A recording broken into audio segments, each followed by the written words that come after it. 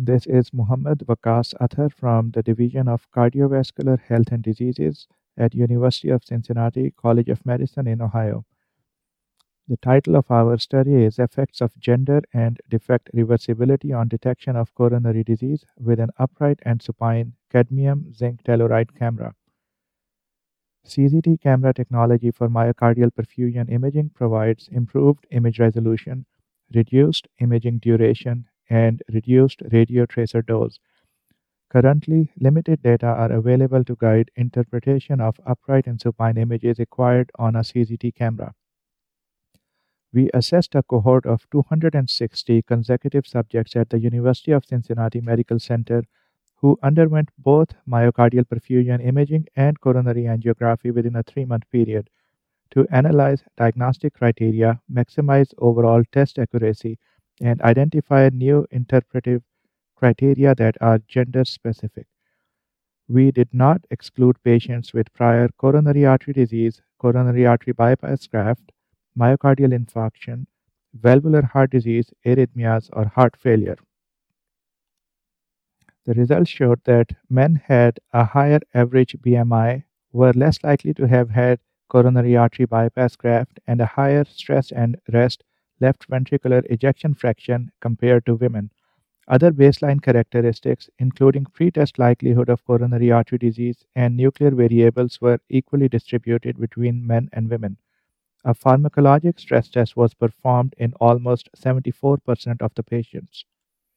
Significant angiographic coronary artery disease was present in 29% of study patients. Although the combination of upright and supine images was vital for identification and exclusion of attenuation artifacts, supine images more accurately identified the presence or absence of coronary artery stenosis compared to upright images. Multiple indices of defect reversibility were examined, including the summed difference score. However, the simple presence of a larger quantitative defect size over the total left ventricular myocardium at stress compared to rest proved most predictive of significant coronary stenosis.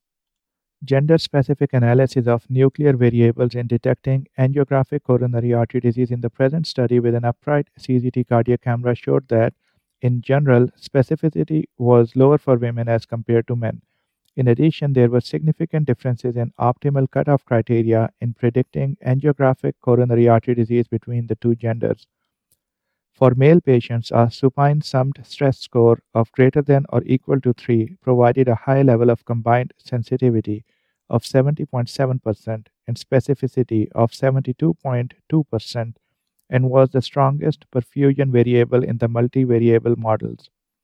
For female patients, both supine summed stress score greater than or equal to 2 and a larger defect at stress compared to rest, there was a sensitivity of 92.9% and specificity of 54.3% with pharmacologic stress, and a combined sensitivity of 80% and specificity of 53.3% for both stress modalities.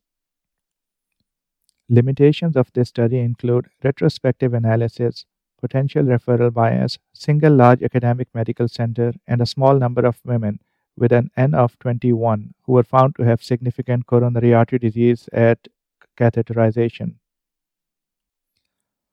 In summary, supine images are more accurate than upright images if there are discordant perfusion defects. For males, a supine summed stress score of greater than or equal to 3 provided favorable accuracy with a sensitivity of 70.7% and a specificity of 72.2% for prediction of angiographic coronary artery disease. In females, supine summed stress score of greater than or equal to 2 provided the best cutoff for defect size and severity with a sensitivity of 90% and a specificity of 35.9%, but specificity was improved substantially to 53.3% with decrease in sensitivity to 80% by also requiring quantitative identification of perfusion defect reversibility in the supine position. This is the end of our podcast. Thank you for listening.